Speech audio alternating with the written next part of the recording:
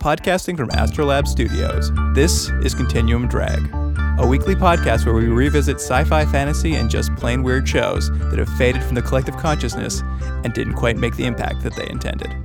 This week, Almost Human, episodes 11 and 12. I hear you're bringing in Caston's mom? Yeah. She took the Bennetts to court last year and lost. A lot of people were upset about the acquittal. She was especially so, made threatening remarks. Stell's gonna question her. Does she have the skill to hack into a system like this? Doubt it. But due diligence, she could have paid somebody.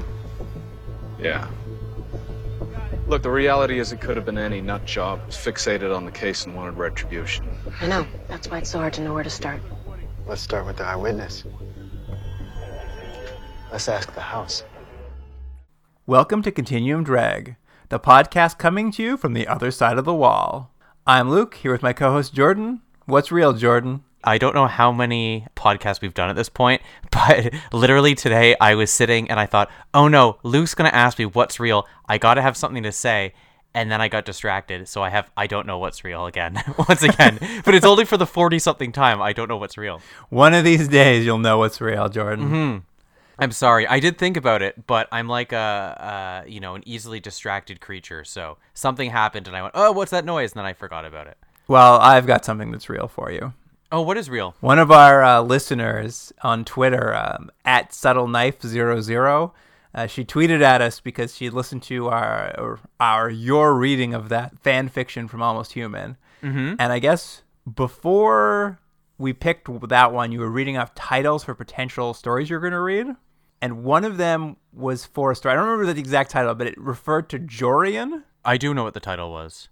The title was Jots of Jorian, Ficklets and Interludes. Remember? Yeah, Ficklets? Oh, yeah, Ficklets and Interludes. Yeah. SubtleKnife00, she helpfully pointed out, or as she put it, she screamed at her phone when she heard us talking about it that we couldn't figure out what that meant. Because I think I asked, who's Jorian?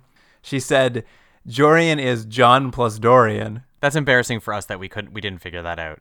Because it's clear, you know what it is? It's one of those like a celebrity couple names. Well, as soon as she said it, I'm like, of course that's what it meant. And you know what? I kind of regret now that we didn't listen to it.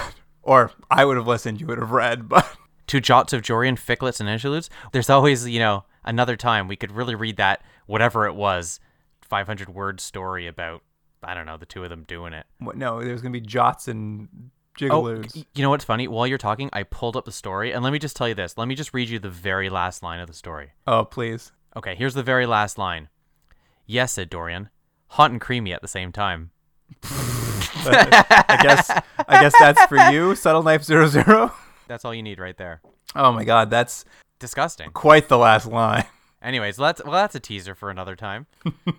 Yeah, another time to not download that episode. Well, thank you anyways for pointing that out. We should have figured that out, but I'm glad someone pointed it out. Now we should just refer to them in this podcast as Jorian. It's much easier. Jorian? Oh, that's true. They're always together. Yeah, Jorian. Done. Let's do that. There's only this episode and one more after that, so we got 2 episodes to call him Jorian. All right, let's do it. Can you believe this is our penultimate episode? Well, I'll get into it, but one of these episodes I really disliked, so I'm happy that we're coming to the end. Okay. Well, Jordan, before we get started, do you have something for us? I do. I have a new segment that I came up with, so we'll see how it goes, and if it doesn't work, we'll just never do it again. I haven't figured out what to call it yet, but I'll describe it and then we'll figure it. Well, here's what I wrote. What I called it was Who Wore It Best? But that's not what it's going to be called, but that's just for me. So basically what it is I have a bunch of flash questions, and this is comparing Almost Human and Tech War to see which of them is the actual supreme science fiction TV show, because they're so close. And so what I'm going to do is read you 2 options, and you have to quickly choose one of those 2 options. I'll add up the scores, and we'll see which is the better show, Almost Human or Tech War. This couldn't be more scientific. Great. Does that make sense? It's like a psychological test or something. And that's exactly, yeah. I called it Who Wore It Best, but it could be, what do you call that thing where it's the Rorschach test? So, do you want to try it? Let's do it. Round 1. John Kennicks or Jake Cardigan? Jake Cardigan. Filming location, Vancouver or Toronto? Toronto. Digital Post-it Notes or Super Music Machine? Super Music Machine. Albanian Sex Bot Club or Fantasy Town? Fantasy Town. Flash Mask, Morph Mask. Morph Mask. Dorian, Lieutenant Winger. Dorian. The Cube, The Freezer. The Cube. We never saw The Cube, did we? Not yet. Memory Recollection Machine, Therapy Machine. Memory Recollection Machine. Yeah, it's a tongue twister. New Tokyo, Yeltsingrad. New Tokyo. Valerie Stahl, Sam Houston. Sam Houston. Bitcoin, Credits. Credits. Hacker, Cyberpunk. Hacker. Coffee, Soycaf. Soycap. Sandra Maldonado, Walter H. Bascom. Bascom. Synthetic Soul, CRU. CRU. Yeah, remember he couldn't find it because he only had like 8 hours of power in that one episode? I do remember. Who could forget? Who could forget? Cop melting in a box versus Tech Lord melting in a box. Oh, Tech Lord melting in a box. DNA bomb, feedback bomb. DNA bomb. The Wall, weather control. The Wall. Rudy Lom, Nika. Rudy Lom. Benzopropene, Tech. Tech. All right. So that was it. Now we're going to see which is the show that is actually a better show. Again, based on a scientific method of you picking one. So we got 1, 2, 3, 4, 5. And we have it. Tech War is the better show with a score of 12-8. 12-8. I mean, good showing, Almost Human. Do you think that's accurate? Do you think Tech War is actually a better show than Almost Human? Well, I'll be interested to see what these last few episodes, as they sort of round out the series, or round out the series. There's only the one season, to see maybe what my feelings are, because I do think there's maybe a chance that Tech War is something I prefer, but I'm not sure if that's actually true or not. I think I need to think about that. I think Almost Human is quite definitely a better television show. However, I can't believe I'm going to say this. Some of the like the world building and technology is better in Tech War. It definitely isn't a clear winner. I'll say that. But I can't believe you chose Jake Cardigan. I think I just have nostalgia for him. Yeah, I know. I did too when I was going through this. I was like, oh, remember Fantasy Town? That place was hilarious. The good times. Yeah. I knew you were going to pick Super Music Machine too. How could I not? It's got a great name. Yeah, it is. The SMM. Okay. Shall I get us into this week's episodes? And I should say, aired as episodes 11 and 12. Here is the IMDb summary for episode 11. Disrupt. A deadly crime from the future occurs when a smart house goes terribly bad and turns on its occupants. Detective Kennex and Dorian lead the investigation that forces them to interface with a house that is represented by a mysterious hologram character. That was courtesy of Anonymous. I know it doesn't really turn out the same way, but this sounds like the basic plot to that Almost Human episode, doesn't it? The one where they weren't sure if the Tech Lord was a hologram or not. Oh. It's not really the same, but the sort of synopsis, the way it was written, makes you think it's going to be the same kind of episode. You said this sounds like that Almost Human episode. Oh, like, what sorry. are you talking about? It sounds like that Tech War episode. You know what? I've got them all mixed up because they're the exact same show. It is funny because that synopsis is not really very accurate to the episode. I mean, it is, but it really sets it up in a very different way than the actual episode. It makes it sound like a very different episode. Right. That was my point that I very put across in a very muddled fashion. All right. Now here's a question for you. Do you want to start with the Dorian subplot or end with the Dorian subplot?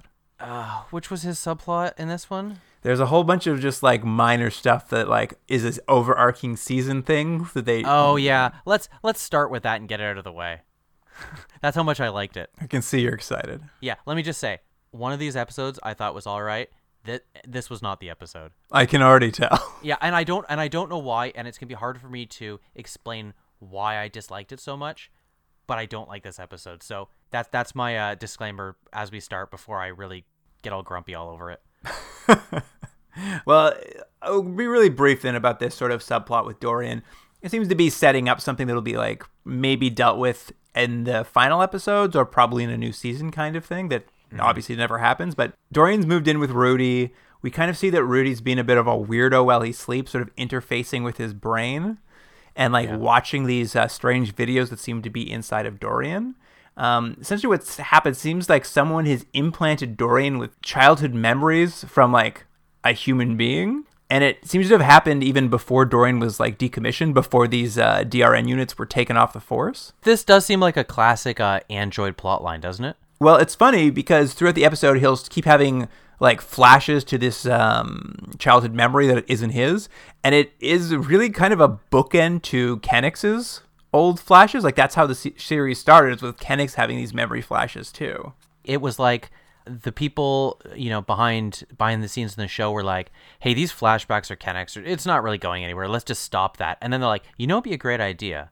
Flashbacks for Dorian. It's like, oh, I thought we got rid of this plot line. But anyway, yeah, it's like, oh, there's a mystery of his memories. Yeah. Well, Rudy basically figures out there's some sort of insertion point, and someone has inserted these memories into Dorian. It's unclear why, and he deletes them and closes the insertion point. He tells Kennick, but they both kind of agree to sort of lie to Dorian about what these memories are. Rudy kind of makes something up about how he's just like taking a bunch of external inputs, and it's sort of like a dream or something is kind of coalescing into an idea in his brain. So they're not real memories, but I think you could say that he's suspicious of that, Dorian. Mm-hmm. And there's also a little like minor reveal in these interactions where Rudy sort of talks about how when Dorian was decommissioned, he used to activate him. They used to hang out in his like little laboratory, and they were kind of friends before. But then for whatever reason, when he got decommissioned, he erased all the memories. Yeah, when he got recommissioned, I think he was worried that he'd get in trouble, so they deleted the memories. But I guess Dorian asks him to put those memories back. So I'm curious to see if we, in the next episodes, or I guess in the final episode maybe, see a friendship that we haven't seen before between the two of them. I'm not sure how it's going to pan out. They kind of played it at first like, set up that like, Rudy's actually a bad guy and he's doing all these bad things, but I don't think that's probably what it's going to be. No, I think they wanted that a little bit, but they got rid of it, or they tamped it down by the end. It did seem like he was just trying to help an old friend who we haven't at this point realized what good friends they are or something. Right. Because of these deleted memories. And the memory, we should say, it keeps showing the same thing. It's like, it's a kid taking like a train, and am I wrong? Is he taking the train and rolling it over like a pregnant woman's stomach? I thought it was a kid in a hospital bed with an IV in his arm who was like running it along his like stomach or something. You know what I like? That both of us, we have differing views of what the image was, and they showed it like, I don't know, 45 times. I'm going to guess that you're more accurate than me because, again, I already had been irritated at this point, so I was just like, another flashback, slag off, and I threw a bottle at the screen, I have had mutual friends ask me whether you're even watching these episodes due to your level of detail. Wait, is it getting worse? You know what it is? It's I blame it on when I'm writing stuff down, stuff will happen, and I go, I'll figure it out later. That was my explanation to the person as well.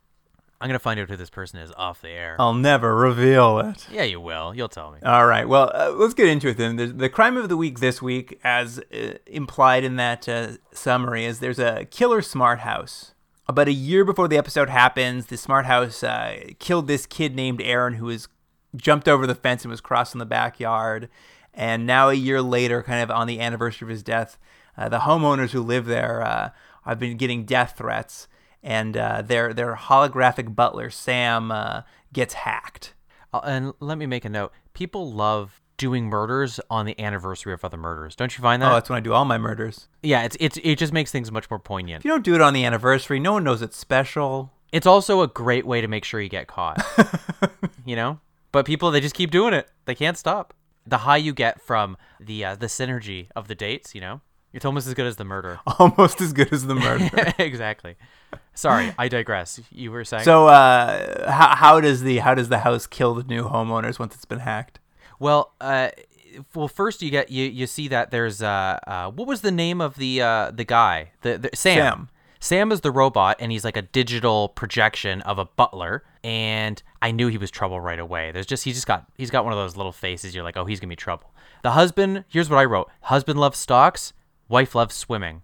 So while the guy's watching like the stock exchange and the news on his TV, the wife goes swimming in this very fancy pool, and then suddenly the pool has like a glass cover, I guess, to cover it when you're not using it. And while she's swimming, the glass cover goes over top, and then she's now stuck under the water. I don't know why there's not a little air spot between the water and the glass, but it doesn't matter. She dies, and the guy gets locked out. So he has to watch his wife die. Does he get shot too? Is that what happens? Yeah, well, This is what people are talking about. Yeah, I know. I'm sorry. Well, it's my memory. I can't remember. I remember that she died under the water. While she's drowning, he smashes through a window to get at her because all the doors lock. Oh, that's right. And when he goes out there to smash the lid of the pool, the backyard comes equipped. I guess this is how that Aaron kid died. Is it becomes equipped with some pretty like heavy duty turrets? Yeah, and he gets shot, and he's like laying on the glass, and Yeah, he bleeds out.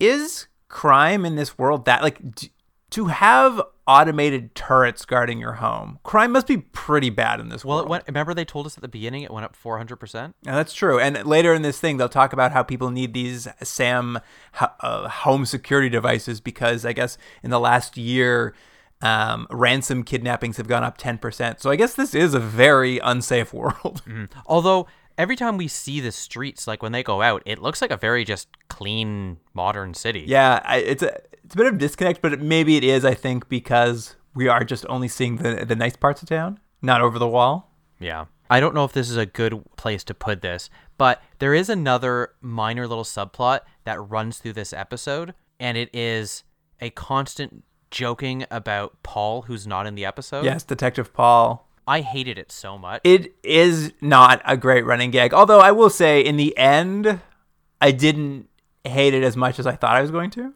So basically what we have is, for whatever reason, because it's Almost Human, they have to have a kind of gross joke.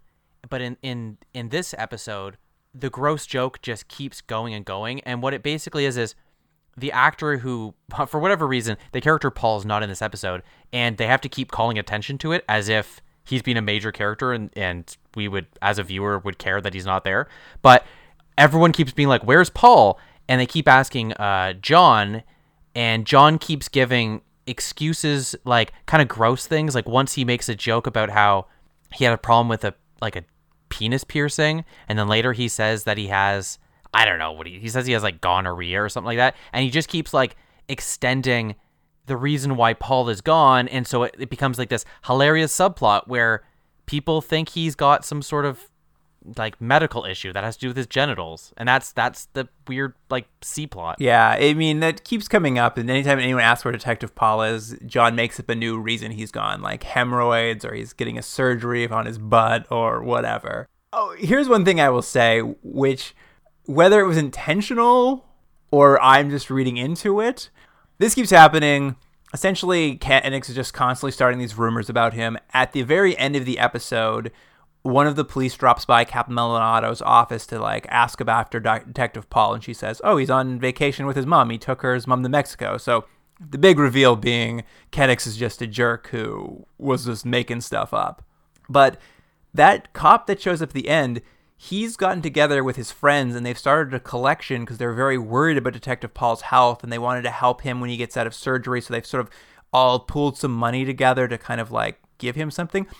I think Kennex is the only jerk. I think people like Paul. Like, it was really sweet. They were really worried about him, even though it was like kind of an embarrassing surgery. They were like, it seemed like everyone around him was legitimately concerned about his health, except for Kennex. I think you're right, but I also think you're giving too much credit to the show. I don't think they're nearly that subtle enough that they were creating this little funny running gag to make the viewer realize, oh, by the way, the guy that you're supposed to root for, he's actually the real jerk here. I think you're giving it too much. I guess so. I think they just thought it was funny, and it's like, isn't he a funny guy? He just makes jokes about people and their genitals.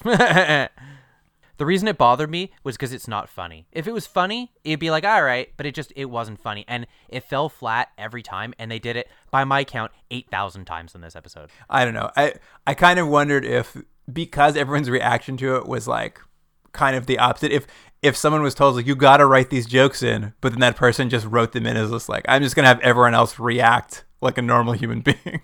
Yeah, maybe. Anyways, this has gone longer than it needs to, but it annoyed me is my point after 30-minute discussion of it. Fair enough. I mean, it did run the entire course of the episode. Yeah. Anyways, well, those two plot lines are out, so now we can actually focus on like the actual plot of the episode. We'll get back to this murder house, I guess. Obviously, the owners are dead. It's on this big anniversary, so they call the cops out, and Kennex and Dorian interview this holographic butler, Sam. he sort of lets them know that he was hacked and put on manual, and that's why he killed them. And they head off to the company that created this robot or this home security system. Did you catch the name of the company? I did. I wrote it down somewhere. Centurion Security, right? Centurion, just like Galactica. Yeah, how do you like that? Look at my detailed notes. How is it spelt, though? Oh, do they not spell it the normal way with a C? No, it was spelt like synthetic.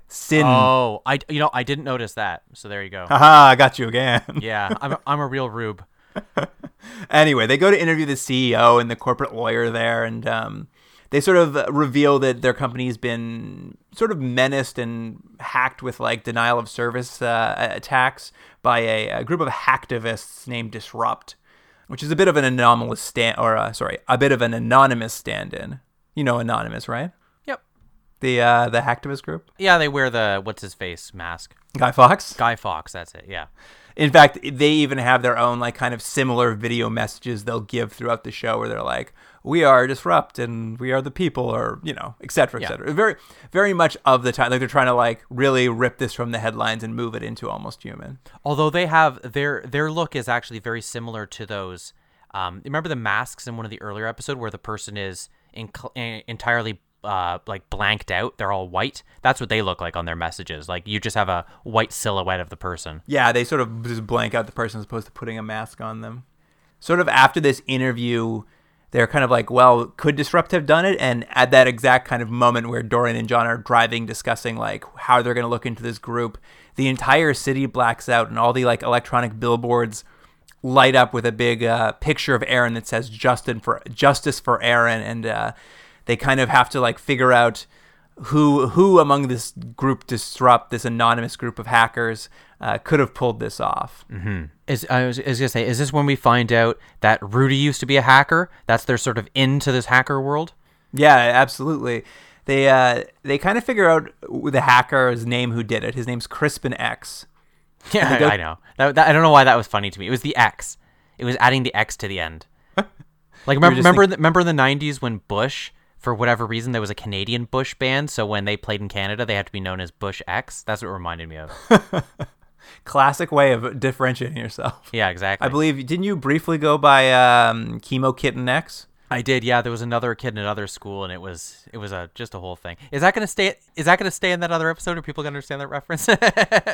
He sent you an infringement notice. Yeah, he's like, excuse me, I clearly have the date where they named me Chemo Kitten. It was November 9th. Yeah, but to your point, they go visit Rudy because he used to be a hacker. Yeah, what was Rudy's handle? Aphid. That's right. Well, and because he says it's little but destructive. Oh, pretty good. Yeah.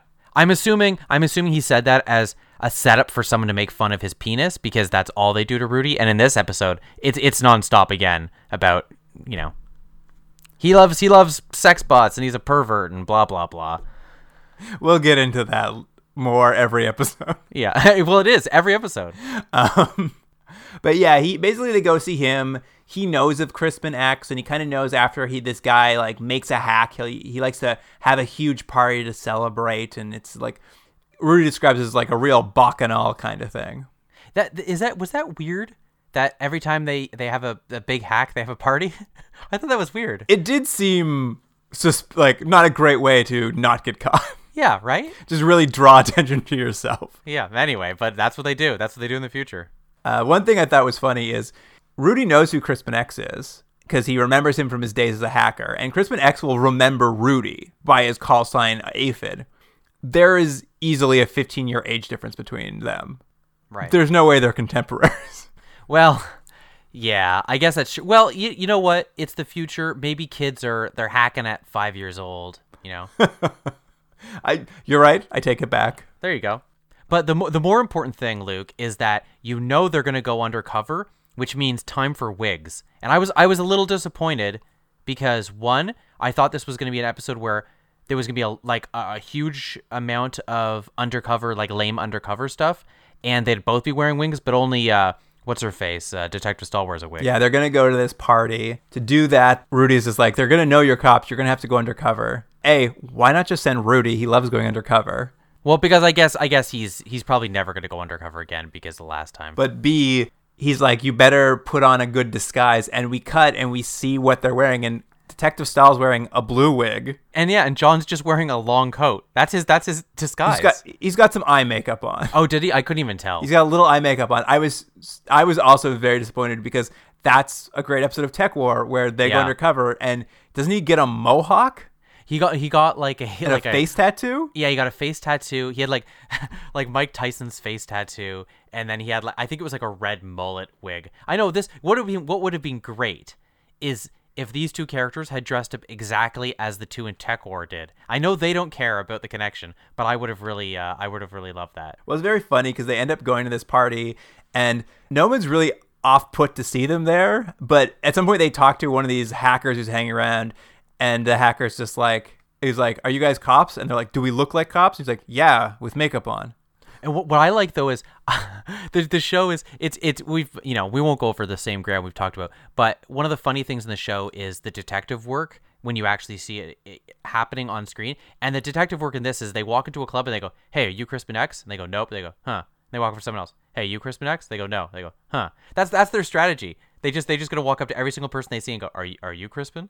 Anyways, I was like, well done, guys. Jordan, I'm gonna stop you right there. Am I wrong? Since when are we going to not go over territory we've gone over a million times before? That's true. That's true. Sorry. Well, I figured, as long as you say you're not going to do it and then do it, it makes up for it. That's just true. That's true. I like when they went to this party, and it may be on screen for 2 seconds. There's an establishing shot of where this party is happening, which is in good old Little Blade Runner town again. Yeah. A lot of glow sticks. But did you catch... I'm starting to watch these establishing shots because I'm trying to watch for the wall now. And in this, you could see the wall kind of running through. Oh, could you really? Yeah. And behind the wall is interesting to me because behind the wall is a bunch of like skyscrapers without power, like looking a little bit decrepit. The wall seems to cut straight to the city. And I'm not sure if maybe the whole world's a city or if maybe the wall is just in one part of this city. Again, I think it's probably not going to be answered by the last episode. I'm more and more curious about this wall as we go on. And I'm actually too. I kind of poo-pooed it when you first brought it up, and I regret that. It's the only thing I regret in my life is that I poo-pooed your excitement for the wall. Your only regret. That's it. But getting back to this party, we kind of get the viewers get a bit of a bait and switch as we sort of see a party that looks kind of like the rave in Matrix Reloaded. Oh yeah, that was terrible too. But what we come to realize very quickly is it's happening in VR, and they're all just like sitting around on couches, like wearing little VR goggles, and there's no real party. It's just like, which was fine. It was kind of I don't know. I don't know if it was supposed to be like it was funny or if it was supposed to be a slam on a culture. I don't know. But here's the weird thing: if they're all just going to be in VR, why do they even bother going to the same warehouse? Why don't they all just stay at home? A good question. Just to hang out. I guess, but to hang out, they're all just putting on headsets and sitting in a room. They're not even looking at each other. Anyways, it doesn't matter. Makes you so upset. I don't. It's just everything of this episode. It was just like it irritated me. I am surprised to hear it irritate you that much because we do finally get to meet Crispin X. And what's Crispin X's real name? Oh, I don't know if I did get his real name. I know he had a good head of hair. I can't believe you missed this because they will do it throughout the episode because he basically joins the team to do all the hacking for them for the rest of the episode. Yeah, what do they call him? I know the other person's name, but what do they call him? What's his real name? His name is Nico. Oh, you're right. And they keep calling, gosh. They're like, Nico, hack the system for us. Nico, open that door. I didn't even think about it. That's crazy. That is so close to Nika, the hacker from Tech War. Yeah. That I legitimately questioned whether this was a coincidence because they're treating him in the exact same fashion she used to work on the show for the entire episode. She's like, anytime they need anything, they're calling him and he's hacking something. And they're like, Nico, can you get this open for us? Nico, where are you? And I'm like, could this be more than a coincidence? Could this be a reference? Should we check? Do you think another Shatner wrote this episode? Oh, I could only hope. There's no way. I can't believe you didn't notice. I can't believe you didn't notice that immediately. Like I was sitting there, my mind was blown. I think what I'm learning is I might have a learning disability. I mean, he even kind of looks like Nika. Yeah, I don't know if I agree with that, but anyways, he does. What I noticed was to show that he's cool because he's a hacker. He sort of sits with his knees up and he puts his keyboard on his knees, even though he could easily just put it on a desk. It was time for a desk. He's the kind of guy like walks into a room and spins the chair around and sits on it backwards, you know? Oh, cool teacher. Yeah, he's like, let me tell you kids about something. You know, he was one of those guys. Anyway, they basically find out from Nico that he didn't hack the smart house, but he did hack the power grid. He's a bit of a mercenary. He was hired by Disrupt to do that and sort of like send out a message. But he doubts Disrupt would have even done the murders because he really does think they're a good organization trying to do good work. So he kind of offers to help them out in some ways because as they're interviewing him, the lawyer from Centurion is murdered by his smart house too. The fire suppression system went off and sucked all the oxygen out of his house. Yeah, that's a bad way to go. Rough way to go. A pretty good idea for a system, though, to stop a fire. Yeah, I mean, this smart house doesn't seem that bad. Yeah, if you're not stuck in it, I mean, you're gonna die in the fire anyway. So, yeah. And what I'm saying is, I'm on the security system side. You'd live in that house. Yeah, why not? Hollow Butler. I'm telling you, I didn't like him from the moment I saw him. He's not even the bad guy. I know. You know what? It's because he reminded me of someone. That's why. Who do he remind you of? I'm not gonna say it's someone with a similar name, but he just reminded me of this guy I worked with. And as soon as he came up, I was like, oh, I don't like him. Bad memories. Yeah, bad memories, yeah. But the important part here is that it's clearly not a one-off, this murder, and it seems like different people working for the Centurion security system are now getting picked off because it's two. And they both have received the same death threat with a photo of Aaron that seems to be a candid shot that no one else has access to. What did you think of that little tidbit? It's this weird photo that no one has access to. I mean, I think it works. The idea of being like a private, it's not something that was publicly available, so it narrows the suspect field down from Disrupt, which seemed to be just like a general hacktivist who wouldn't have known him personally. Right. I'm just saying, the reveal that we're going to find out very shortly, don't you think, let's say, Luke, I was trying to avenge your death, and I start murdering people. And so I go, you know what I'm going to do? I'm going to send them a photo. And the only photo I have is a photo of me and you that I crop me out. Don't you think that's just asking for trouble? I mean, maybe this Emily wants trouble. Yeah, maybe. So can we talk about Emily now? Yeah, basically Nico hacks into Aaron's old computer and basically figures out there's a woman named Emily who's trying to avenge Aaron's death. And what do we know about Emily? She's a hacker. Good. And she's in the other half of that photo. Great. And I don't know. What else do we know about her? She's an old classmate of Aaron's. She was expelled from school for assaulting a student. Aaron was kind of befriended her after that, and after he died, he'd been jumping fences to get to her house to see her, but after he died, her family moved her to Arizona, and since then she's kind of become a missing person, so no one quite knows what's happened to her. She's been hacking to death. She's been hacking to death. Yeah. She's a bit of a super genius, so Nico kind of comes on board. They sort of threaten him by sending him to the cubes and offer him immunity if he'll lend a hand. But he seemed pretty game to lend a hand. It was testing his skills against a real good hacker. Yeah, they didn't have to push too much. They're like, you might have to help us. He's like, okay. He's a real Nika. Yeah, he is. That Nico's a real Nika. He essentially follows this Emily's trail through the networks and kind of tracks down the idea that, which is funny that they didn't put this together themselves, that she's probably going after the Centurion CEO for the death of Aaron. Yeah. The next most obvious suspect. Mm-hmm. Well, their detective work would have literally been walking into like, I don't know, a school and be like, are you the murderer? No? What about you? Are you the murderer? No? What about you? Listen, good old-fashioned police work, just asking people if they killed anyone. Well, it's got to have worked at some point because they keep doing it. In the future, it's real hard to lie for some reason. Yeah. It just hasn't come up yet in an episode. That's episode 14. The problem for this CEO, though, is the company Centurion has recently created new SAMs, and they're Android SAMs, so they have like actual physical bots. And so what Emily's done is she's hacked into these bots and basically sent a Terminator army after this woman. Yeah. Although, how many actually were there? I think they mentioned there was several, but at first I thought it was just one that was kind of going around, but it was at least 4 or 5, right? Yeah, it seemed to be a minimum of 3, I think. The CEO of the company, we find out she does start getting like attacked right now. Like she's trying to take the elevator, but it doesn't work anymore. And what you have is 2 hackers fighting on the system. You have Emily, who's trying to kill her with the robot, and you have Nico, who's trying to stop the attack. Kenix and Dorian rush in, and Dorian essentially tracks Emily down. She's in the building. She's in their server room hacking directly, and she's turned on the fire suppression system to suck the oxygen out, and he basically he has to go in there. I think he fights a robot, and then he has to talk her out of killing herself, basically. Every episode he has to fight a robot. Doesn't it seem like that? He does fist fight a robot almost, like, the last 3 episodes for sure.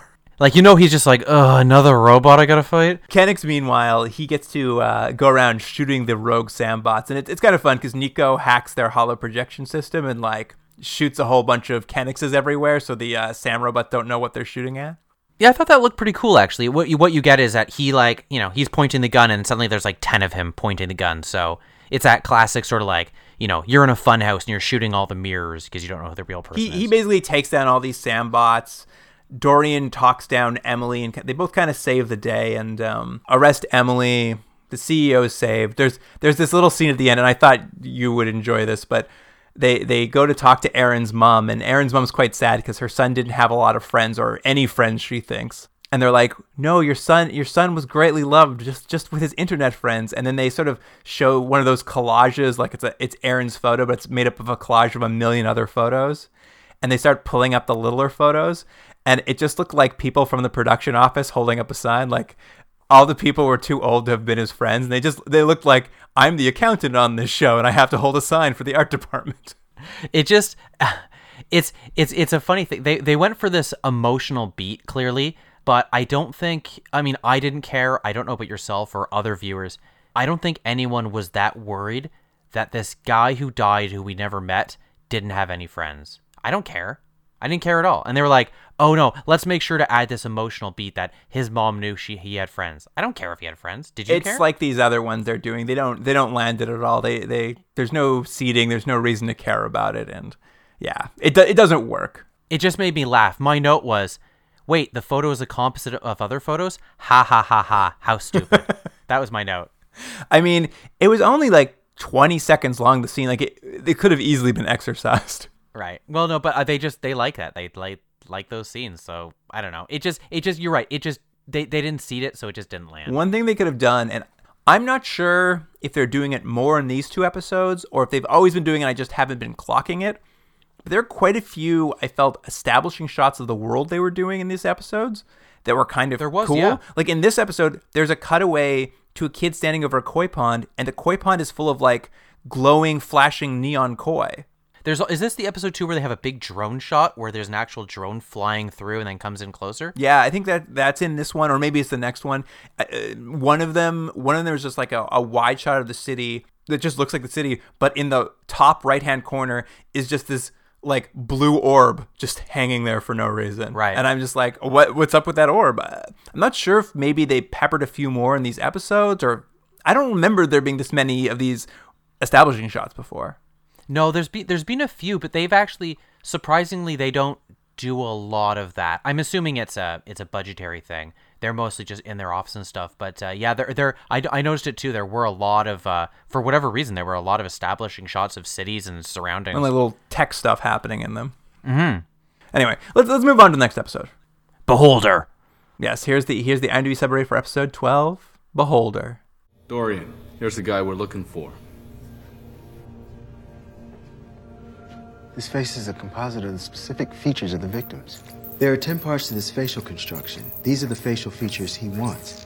There have only been 9 victims so far. Is there still one out there? Can you extrapolate who the next victim's gonna be? According to facial rec, this looks like the next victim. Looks like he selected the cheekbone structure. When a chrome appears to have died young, Valerie recognizes it as a murder and begins an investigation.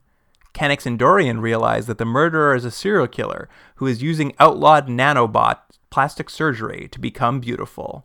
That was courtesy of Rebel Lynn 2.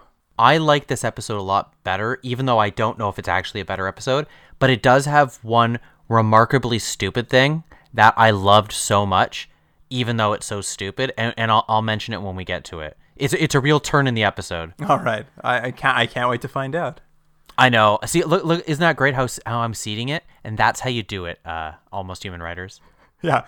This is exactly like how the mom came in and said her son had no friends, and then 40 minutes later she got to see pictures. That's as much effort as they did. Hey, he didn't have any friends, and later on, guess what? He did have friends. Like, nice and tidy, that one. The crime of the week this week is we start off with a Chrome, one of these genetic elites who've been, modified to be perfect. He gets home from work, he takes off his pants, and he plays a little augmented reality golf. I did like that he wore no pants the whole scene. This is, listener, Jordan's favorite thing is not wearing pants. Well, I don't want to say it was my favorite thing, but getting home and taking your pants off is pretty good. That's what I mean. As soon as I saw this guy without his pants on at home after work, I'm like, Jordan's going to be on board with this right away. I was, yeah. And I actually thought the golf thing looked really cool. I actually had lots of questions. And maybe you'll be able to answer this, Luke, being an expert on VR technology. When he's golfing, he pulls up a screen that's all around him. Is he the only one seeing the screen? Or do you think if you were looking through the window, you would see, you would be like, is there a golf course up there? Oh, good question. I wonder. Maybe it's on the windows projecting it, so maybe if you looked, you would see kind of the back of it, like little hollow projection? Yeah, because and then my second point to that being, he might want to put some pants on because he's right around the windows. Oh, he doesn't care. He doesn't care. But also, a third point on it, because I want to keep talking about this scene as long as possible. This would be actually a great technology for athletes. Yeah, I mean, I think it's probably on the way. I'm sure they have something very similar that professional athletes practice with, but I was like, this is good. I thought that was not only a well executed technology, a technology that makes sense that they'd have in the future. The building I work in has a golf simulator. I've just never used it. Is that right? Yeah. How come why don't we go do some golf simulation? You're a big golf fan, aren't you? Hey, I'd go to a golf simulator any day. You're real Jack Nicklaus, and I'm a real Vijay Singh. Who? Vijay Singh? That's right. That's the first golfer that came to my mind. Oh, and Tiger Woods. I forgot about him. Oh, good old disgraced Tiger Woods. Yeah, is he still disgraced? I thought everyone forgave him. Hard to say. Not so much? Anyway. But this Chrome who's golfing in his underwear is quickly assaulted by this leper-looking Quasimodo man. Oh, see, I wrote Darkman. I said, oh no, Darkman just electrocuted him. Didn't he look just like Liam Neeson in Darkman? He did look like Liam Neeson in Darkman. His face is kind of covered in rags or like bandages or something. And he kind of zaps him with a taser and then like jams a needle into the back of his neck. And all I wrote down was he's stealing his essence because he pulls out like a vial of like glowing white goo out of his brain. I thought this was going to be like a Harsh Realm situation. Remember when, what's his face? Old Santiago stole that guy's face? Oh, yeah. That's what I thought was going to happen. I thought he's going to like fully just take someone's face and then take their identity. But that's not really what happens here. That's not too far off, though. It's along the same path. Essentially, the death initially is ruled a heart attack, but this is where Detective Stahl comes in. As a Chrome, she's pretty suspicious because she knows they don't have heart defects. They're genetically programmed to be perfect. And they're also, and did you catch this? There seems to be some sort of implication that there's some sort of like Chrome High Council. Because she sort of says like, they reached out to me to look into this because they know I'm a Chrome and they know this is not how people die. Like, she seems to imply there's some sort of like Illuminati Chromes that like want her to get to the bottom of this, or at least some sort of lobby group or organization. Yeah, they sort of just skirt over it, but yes, they imply that there is some sort of group of Chromes that sort of stick together. Yeah, and so she goes and she puts John Kennicks and Dorian on the case. Did you hear though the guy who got killed, Mr. VR Golf? Did you hear that he had been in the Olympics? Oh right, I forgot about that. And I wrote it down. It was the Detroit Olympics of 2036. Oh, now see, that's some good detail. Attention to detail, Jordan. Yeah. So, hey, I guess we just need to wait a few years to see if that prediction is true. I think I read a comment online somewhere where someone was just like making fun of the idea that Detroit would ever have the Olympics.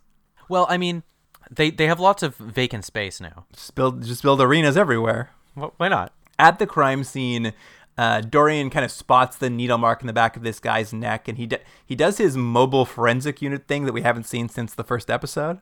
Yeah, I wrote it down. It's the first time we've seen it since, like, remember we mentioned it, like, oh, he's gonna be doing that all the time, but this is the only time he's done it since we first saw it. He basically jams the needle into the same hole the needle went into and sucks some blood out and then jams it into his own neck, and he's basically like, oh, there's 7 kinds of DNA in this guy, and they basically put together that 7 other people have been murdered with the same weapon, and there seems to be some sort of serial killer on the loose. Was the point that they found, because they there was 7 different people's DNA found. So the implication is that he's used this same tool and their DNA is still on it. Like, he's not washing it, is basically what it is. Exactly. Right, okay. And the only link they can find between the victims is helpfully categorized by Captain Maldonado when she says what, Jordan? Okay. So this is what I mentioned earlier. This was so stupid, it was hilarious. So what she says, so they've got their big screen, they're talking, and they see all the, the rotating heads of all the victims, and they're like, oh, what it could be. And she says, I see one pattern. They're all very attractive. Right. And I would have laughed my ass off if I was in that room and I was one of those detectives, because it's the dumb. Who would ever notice that? Because one, it's not like they were all models. They all just look like normal people. So there wasn't anything in the images of people that were distinctly super attractive, and I just no one would ever make that connection. It's not like they went, you know what? They all have blonde hair and blue eyes, or they're all a size 13. Like that's not. It's being attractive is not enough of a distinguishing feature that you can just notice that by looking at a wall. Did you not think that was stupid? I thought it was very funny, especially in the world of Almost Human, where every actor on the show is pretty.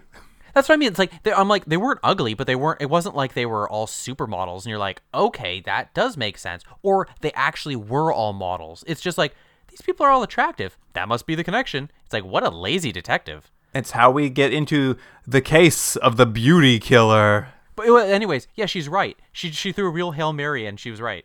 I do like that. That's what they call the serial killer for the rest of the episode, the beauty killer. Yeah. Well, you can't win them all. I like Darkman. I just referred to him as Darkman the whole time. I kept calling him BK. BK? Beauty killer. Oh, I see. Okay. Basically, what we find out is that the killer is this guy, Eric Latham. He took part in an experimental plastic surgery. Basically, the idea was that you'd inject nanobots into a person, and it would take, a scan, or some sort of donor person would give you an idea what their awesome nose looked like. And then the nanobots would come out, and you'd inject that into the person who wanted to have that nose, and the nanobots would go ahead and just rearrange the nose for you.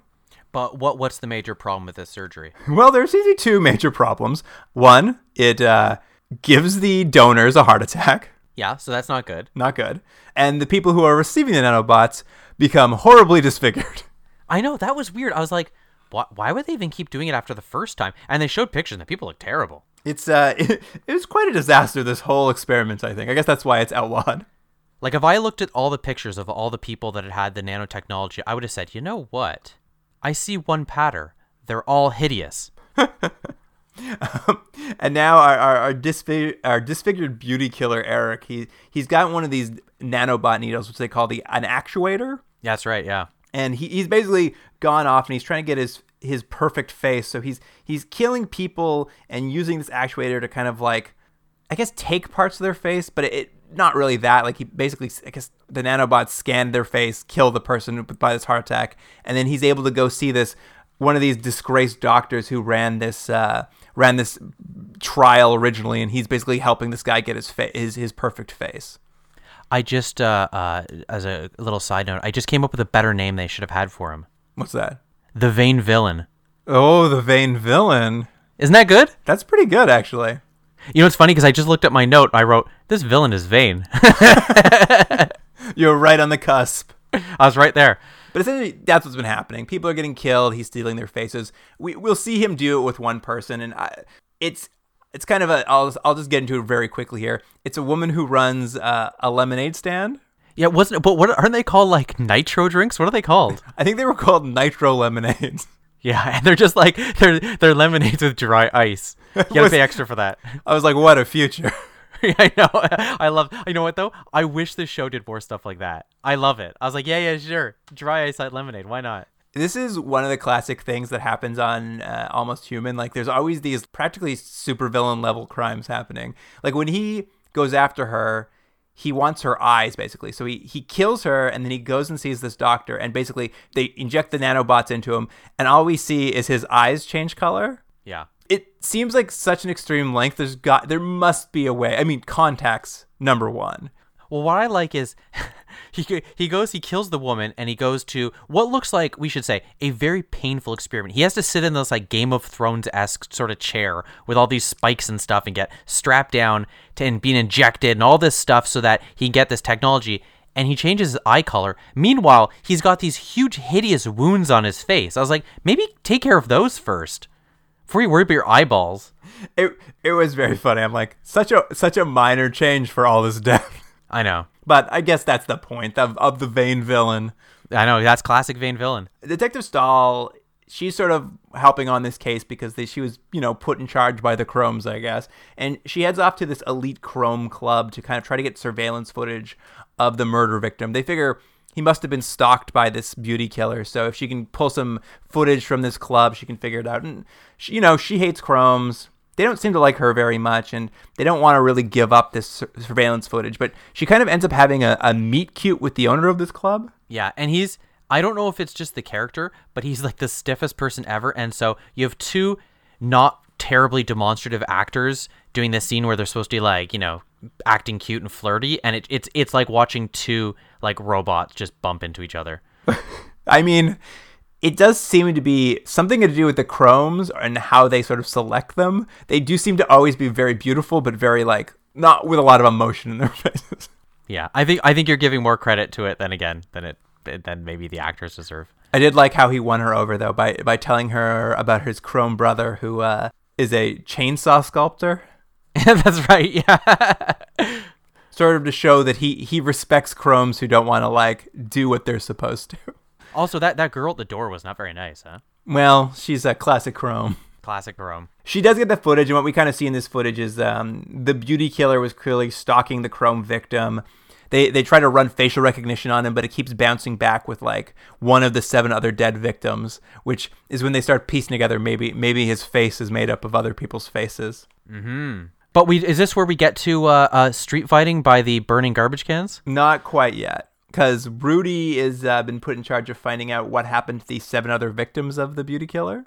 Oh, right. And this is actually pretty cool. And he's basically been sent what they call virtutopsies. Yeah, is that what they called them? Yeah. They're essentially just like holograms of the bodies, I guess. But like they're supposed, I guess, recreations of the autopsies. Actually, again, this was a pretty good technology. I like the idea of a cadaver or a victim being scanned so that they can continue to seemingly work on a body even if it's deteriorating. Which is good. I actually thought, because they said something about Rudy looking into the bodies, I thought they were going to send actual bodies to Rudy. I'm like, I don't think his job is also doing autopsies. Yeah. No, I thought that was pretty good. So basically, he's got this like what looks like a replication of a person, but it's all blue. So it's like their shape. So he can still see like their wounds and, I guess seemingly anything that was wrong with them, he can still see. And he sees they were all killed with the same like needle device and nanobots were in their system. So they're all related. But there's also a fun bit when Dorian and Kennex arrive. Rudy's very mad at them.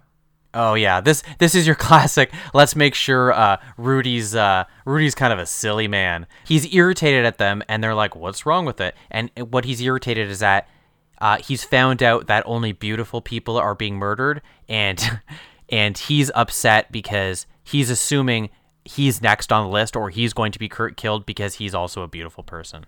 Wow. Why didn't they warn him? He says he used to be a child model. Yeah, it was kind of cute. Was it? I didn't think so.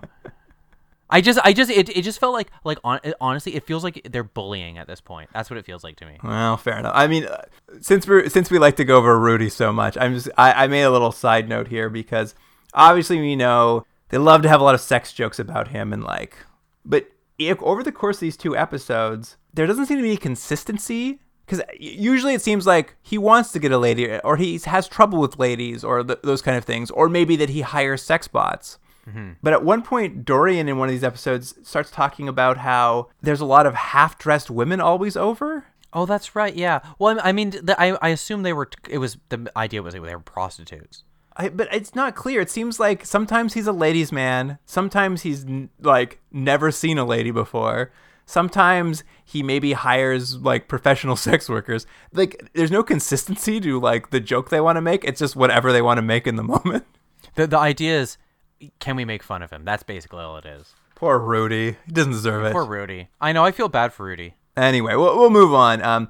I think this is what you're talking about here regarding Harsh Realm is Kenix knows a guy who's a black market sort of seller who could be a bit of an informant to tell him where this beauty killer might have got this actuator he's using to stab people.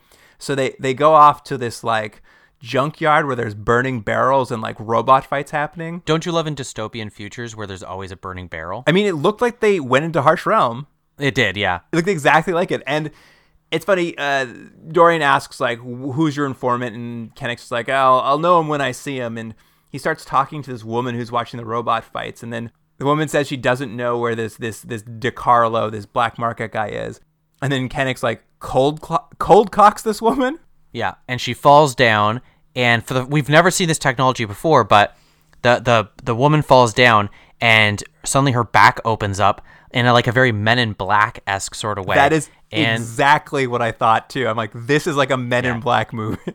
Yeah, so if you've seen a Men in Black movie, you know exactly what this looks like. And it's like, instead of an alien getting out, out comes little Tony Cox. Yeah, little person actor Tony Cox of Bad Santa climbs out, and he's good. I like him as an actor, actually, so I was happy to see him for 2 seconds. You know what? He was a good character for the scene they needed him, and he had fun little goggles. And this, I have to say, might be the most insane sequence Almost Human has ever done. Like, when this woman's back opens up and someone crawls out of it, I'm like, what's going on right now? It was a weird technology that I don't know if it jives with the technology we've seen in this show before, because everything seems very practical, and this, I don't know what the practical thing would be other than disguising yourself, but whatever, it was fun looking. Yeah, he's got this cool, he calls it an exosuit. Yeah. Anyway, the black market guy doesn't know where he got an actuator from, but he does say, he's like, I do know there's this black market doctor who can change your face if you get into trouble. Why don't you go see him? They go to find that doctor. And is this where he injects himself and he becomes Bane? Yeah, he shoots himself up with some synthetic adrenaline when he sees Kenix and Dorian are there. Yeah, and so he can have a, your classic, he gets into a fist fight with him. But it's short-lived because he immediately dies of a heart attack from the adrenaline. Yeah, it wasn't worth it. It was a poorly thought out plan. Kenix and Dorian are able to pull up his files, and they find the beauty killer Eric, kind of what his face wants to be and kind of all the people he's killed.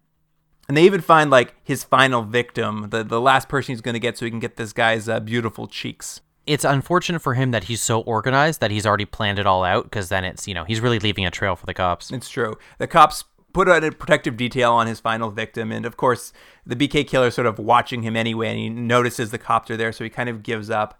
What I thought was interesting here is they have to figure out where he's going to go next, and they start talking about how could he have picked these victims, like what's the connection. And as they're looking at these 3D spinning photos, you were talking about this in a previous episode. Like, why do these 3D spinning photos exist? What they explain is that they're sort of an update on your regular photo at like the DMV. So for people's ID, they're now doing 3D scans, and it's an update that people are doing. Yeah. The beauty killer works at the DMV, so he's able to look at people's faces in the DMV database. And that's why all of these 360 shots of heads exist. I never thought anyone would ever answer that question for you. I just was like, it's just part of the world. But the fact that they went to such detail, it was as if they were like telling you from last episode to shut up. That's right. Oh, this guy's whining about stuff. All right, this is why. He works at the DMV. Are you happy now, Jordan? Yeah, exactly. But let me ask you something. And I know this is going to sound, I hope this doesn't come off the wrong way, but were you kind of surprised that he was choosing male and female victims to create his perfect face? Melanie brought the same thing up. And honestly, I don't know if it matters. Like, I feel like maybe he wanted a bit of an androgynous look. He liked a few pieces. Well, I mean, the woman he kills, he takes her eyes. Okay, well, eyes are eyes. But like, assuming he's going to go, you know what? I like her perky little nose, and he's going to get like a lady nose and stuff. Which again, yeah, maybe he's going for a sort of an androgynous look or whatever it may be. But I was like, oh, that's kind of curious. I would assume that he would go for just people of his own gender. But well, do you want to quickly talk about? I mean, obviously this is a real actor who's his real face. Actually, he's on Dirk Gently, and I actually think he's one of the best characters on Dirk Gently. This actor, but not exactly traditionally beautiful. No, and he's not ugly. I mean, again, no one in this show is ugly. But he, what would you describe him as? Striking? He's a bit striking. He tends to play characters who are a little bit like down and dirty or like grungy. So he's got a very angular face and usually scruffy. Just if you're gonna do an episode where like the character wants to be like, you would just imagine he'd be more of a traditional leading man type of like a Clooney or something. Like, Yeah, I thought the same thing. anyway, I was thinking about it after, and I'm like, it was kind of a weird choice in that like it's not like you looked at that man and were immediately like, wow, great choice on this face. But you know who would have noticed it was Maldonado. They track him down via his DMV kind of, I don't know, whatever, employee registry, something like that, right? Yeah, it's one of those things where they're like, don't worry about it. He's in the DMV. We found, even though he hasn't worked there in like a year, they're like, we know where he is. Yeah, he's like on disability or something from this disfiguring accident he had. And when they raid his house, they find basically chat logs. There's a woman he's been chatting with for several months, like probably predating these murders. Mm-hmm. In these chats, he's been using his real name, but he's been using his dream face. And he seems to be trying to arrange a meeting now that his face is nearly there. He's hoping, I guess, to finally meet the love of his life now that he has the face he wants. And I like that it's almost like the writers knew they were running out of time in this episode, because they were like, how are we going to find this woman? And John just looks up at the window and he's like, oh, that's her right there.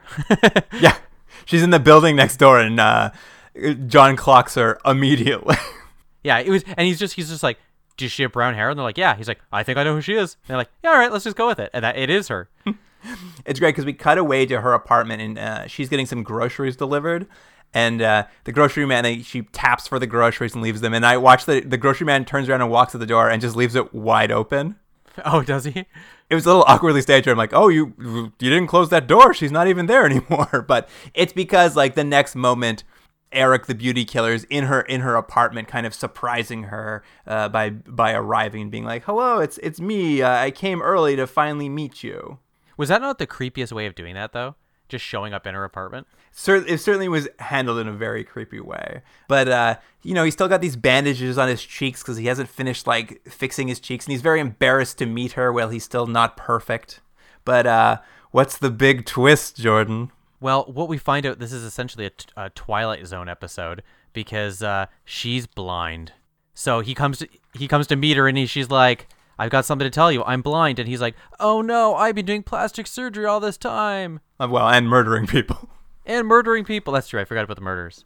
It's a real gift of the Magi. Yeah. I do like, though, there's a version of this that's on, like, CSI where he's just, like, chopping people's faces off and putting them on his face. Oh, really? No, that would be an episode of CSI where he's just like... Oh, right. Fair enough. He's got, like, loose skin on his face, and he shows up, and she doesn't react. She's like, oh, I'm blind. He's like, oh, good, because I've got gross flesh on my face. But anyways, I actually thought this scene worked out pretty well. I thought the actor did a good job of this sort of the weight of the realization of all the things he's sacrificed in his life and all the people he's murdered and damaged for this, essentially for nothing. Right. Because Luke, as you know, if you're dating a blind person, you could be as ugly as possible. As possible? As possible. Like, you should make yourself uglier. You should work at it. Yeah, work at it. Like, make yourself as bad as you can. It is, I mean, it's okay. It's a very silly twist to the end where he shows up and is like, I killed all these people so I'd look beautiful. Well, I'm blind. I don't know. It just reminded me of, like, a real, like, classic Twilight Zone episode. So for that reason, I enjoyed it. Did he never look her up in the DMV database? I guess not. Yeah, I guess it's true. All he had to do was look her up and it would have seen. He's like, oh, she's blind. It's just, oh, you know what? Maybe she wasn't in there because she's not going to have a driver's license. No, good point. Figure that out. Figure that one out. Anyway, at this point, the cops rush into her apartment, try to arrest the beauty killer. He laments never having found true love and then throws himself off the roof of the building. Yeah, that was a quick end. He just kills himself. Yeah, it wraps itself up right quick. Yeah, so, and then it's like, so that's done. But then in, I guess Almost Human has to do it. What's the next scene? Their little emotional scene that no one cares about. Yeah, more in the continuing saga of the love story between Kennex and Stahl. Yeah, so John's basically like realized somehow this episode, maybe you caught it more than I did. Somehow this murderer's pining for this blonde woman has really shown John what's important in life. And so he's decided, like, you know what? I'm going to go ask her out finally. Yeah, I like he asks her out to get a drink at Leo's, his favorite bar. Well, he wants to still be comfortable. And she says, oh, I love that bar. I'm there all the time, too. Yeah, like I know they said that, and I was like, so Wouldn't you guys see each other all the time then? Never bumped into each other. Yeah. Well, you know what the twist is going to be? Stahl's blind. Well, the real twist is, unfortunately for Kennex, she's already going on a date with that handsome Chrome from the nightclub. Yeah, but don't worry, they leave a little something for the audience because he's just like, what, you, me, and then she goes off with the guy and John sort of sits there, like, I blew it, I'm such a loser. And then what he doesn't see is in the background, while she's leaving, she turns around and looks at him one more time. It's true. Leaving the audience to realize she really does love him. I'm like, so why don't she just go on a date with him then? I like that after that we cut to a montage of people in love walking down the street and then a shot of Kennex just brooding. On a bench by himself. It was very weird. And then show over. I'm like, whoa, what? I know. Yeah, this episode was kind of cheesy and stupid, but I liked it anyway. All right. Well, you want to rate these things? Yeah, let's do it. All right. What do you think of Disrupt? I know you hated it, so I'm curious to see what you say. I'm gonna give it a 3 to 10. I just didn't think anything worked in this episode, and it was boring. I didn't care, and they wouldn't stop making stupid sex jokes. So 3 to 10. 3 out of 10. Eh? Wow. I actually am gonna give this a 7. Oh, come on. I think it is holding true to what it's kind of okay at. I'm not going to say I loved all the stuff around Detective Paul, but I was able to shut it out, so it was fun. I think the hacking stuff was okay. I enjoyed it. I thought it was a fun crime of the week that kind of worked for me. I think I'm also done with hacking. I don't think I want to see any more hacking on TV. All right. Well, you I'm just picked saying. a bad podcast to be on. That's true. All right, what about Beholder? I'm going to give this one a 7 out of 10. And I think 1 point for Maldonado going, I see one pattern. They're all very attractive. That's so dumb, I'm giving it a point on its own. So that's 7 out of 10. Fair enough. I mean, that is very silly. The big twist that she was blind all along is very silly. But I still think this is a 7. Like, this is the show at, like, firing on as many cylinders as it's capable of firing on. I agree. Well, Jordan, I can't believe there's only one episode left. I know, episode 13. We'll have to see how it all wraps up. What's on the other side of that wall? Where all these memories went into Dorian? What happened to Kennex's girlfriend? We don't know what happened to John Larroquette, and more importantly, the big mystery that they set up at the beginning of the show is what happened to John's girlfriend. She's just like, don't worry about that. No, don't worry, we forgot about her too, so we'll move on. No, I guess we'll find out all these mysteries and more in the next episode. It'll just be someone sitting in a chair with a notepad, just explaining, like, oh yeah, the girlfriend, she's a robot. John Larroquette, has a family over the wall. It'll just be someone reading out all the answers. I wouldn't object. And then at the very end, Stahl and Kennex will just like look at each other. Your favorite part. Yeah, my favorite part, and that'll be the series. All right. In the meantime, if you want to get a hold of us to talk about Almost Human, you can email us at continuumdrag@gmail.com. You can follow us on Instagram and Twitter at continuumdrag, where we're always posting stuff from these TV shows. And you can point out things like our friend did there about how we didn't realize that John and Dorian is Jorian. Oh yeah, correct us when we missed some of that stuff. That was great. I can't believe we missed that. That's crazy. It's a little embarrassing. We have so much to think about. That's true. Yeah, it's true. These are so action-packed. All right, listener. Well, thanks for joining us. And Jordan, until next time, I'll see you later. Yeah, see you then. Continuum Drag is recorded at Astrolab Studios in Toronto, Ontario. Theme music by James Ruxedler. Produced by Jordan Delic and Luke Black. Special thanks to Adam Wheatner, Jeff Hanley, and Dwayne Wright.